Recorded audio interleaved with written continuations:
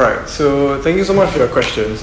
And in the interest of time, we'll have one last question, but I'm sorry, but it'll be from me. I have a question that I'd like to ask. I guess since today is about diversity and inclusivity, I just wanted to pose a different perspective and ask, in the pursuit of this ideal of being diverse and inclusive, do you see it potentially becoming corrupt, or at least maybe compromising on meritocracy, the meritocracy that has brought Singapore to where it is today?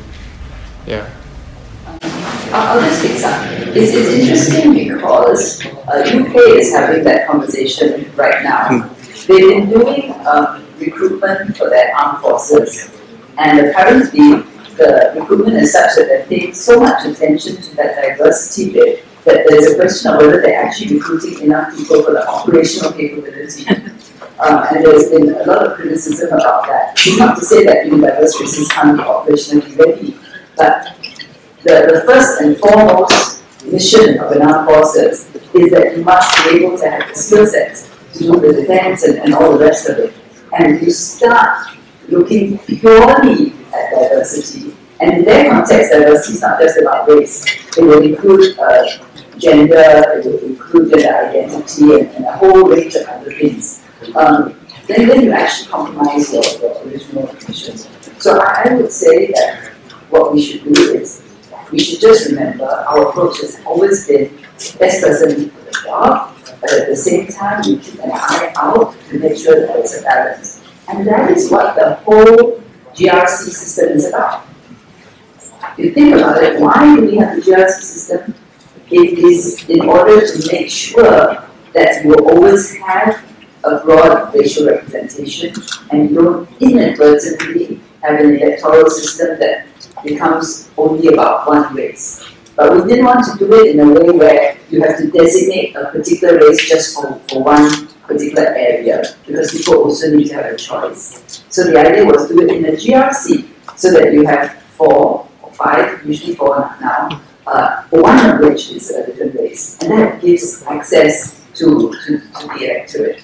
So there are different ways that you can do it, but the key thing is that under the parliamentary system, I mean, you still have to fulfill all the requirements, as be age 21, as be citizen, you must be of sound mind, that's very important in the parliamentary. And there's not bankrupt, various other things, good character. So the base finding must always be met. You pay attention to diversity, but you make sure that the person there can do it. I think for me it's more at a personal level. I think diversity and inclusion, they are really important. And I always tell my kids are your ages. I have 2. I tell them that you want to have a say in things, you must have a seat at the table. To get a seat at the table, you must work harder, do better, do more, so that you're recognized for your efforts and not just by your race. And that's at a personal level, that's what you should be doing at. You want to change things, work hard at it, and you will be able to do that. Okay, final thought. Just before my final thought, just I forgot to say one thing about cancel culture. I say don't cancel and don't be cancelled. If you see someone being cancelled and you don't do anything, you are also guilty. We are also guilty. It's just like you see someone throwing stones at people and you don't put a stop to it, we are all guilty. There's guilty by commission, this is called guilty by omission. Okay, now come back to that. Diversity and meritocracy are not in conflict. In fact, they should mutually reinforce. We want diversity in the different skill sets and strengths in your generation. We want your generation to have broadened definition of success, where success is not just defined in one dimension, either by your academics or anything else. The more dimensions we have, the more dimensions of strengths we have in our society, the more resilient our society becomes. Because in future, you never know what crisis we will be confronted with. Whenever we are confronted with, we need a diversity of strengths to try to come up with new solutions. But in each of those dimensions of strength, it is a meritocratic system. For example, if we want to do well in the arts, it is a meritocratic system. There are standards there. You want to do well in sports, it is a meritocratic system. You want to do well in your academics, it is a meritocratic system. So diversity and meritocracy doesn't conflict. If diversity and meritocracy you see as one, is what people call affirmative action. They just try to fix the result and pretend to be diverse, but then it's no longer meritocratic. Right? For us, we have different dimensions, different definitions of success, a much more broader definition of success rather, but each of them is meritocratic in a way. So it can be good in your science, good in your math, but in each of the areas, it is a meritocratic thing. So that is important to remember. It's not in conflict. And we want to build a more resilient society. We want to celebrate the diverse strengths. And I would encourage you all to think of it in this way. And I always like to ask this question. When you grow up and you go out to work, what do you think will be the first question your potential employer asks you if you are going to look for a job? What do you think is the first question your employer or your potential employer will ask you when you go and look for a job? If they ask you about your PSLE score, better than work for them. Because they don't know what they're looking for. What do you think is the first question? Anyone? Why do you want to Why do you want to work for me? Yes, that's possible. First question. Do you have any relevant work experience? Sorry? Do you have any relevant work experience? No, you see, then the answer must be no because you all come from schools. So that cannot be the starting point, right?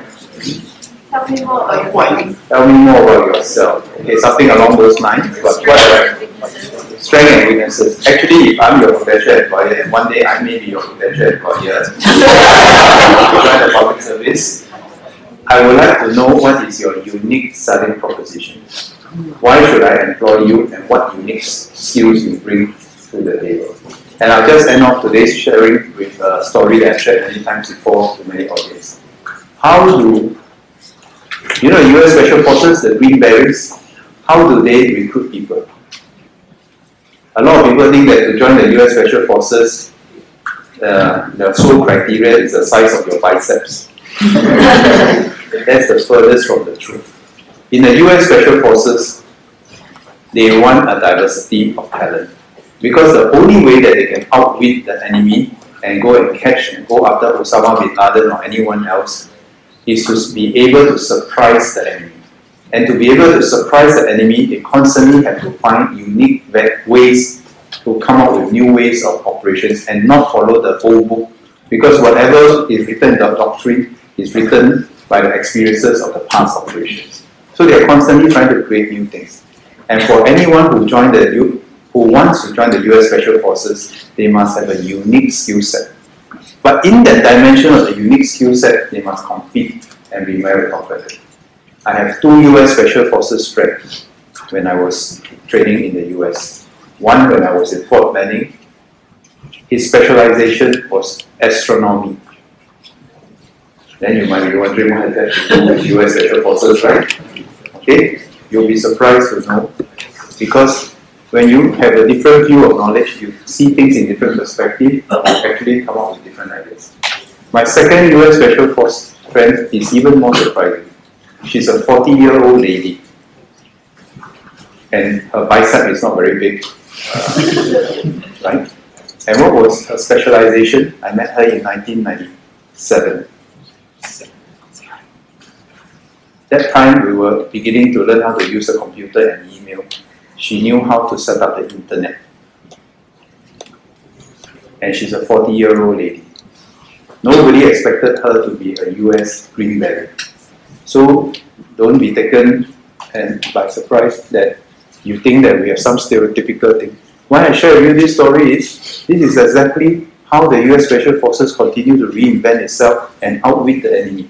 They celebrate a diversity of strengths to constantly come up with new ideas, but in each of those areas, they push very hard to find the best, and it's in a meritocratic way.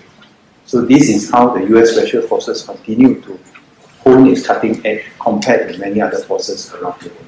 And this is what we also hope that one of these days, you all will also have your unique selling proposition, able to know your strengths and weaknesses, and able to appreciate the diversity of strengths and weaknesses out there and then you won't stereotype people, and you begin to try to build teams with diverse background, diverse perspective, diverse strengths. And that will make for a much stronger, much more resilient Singapore. Thank you.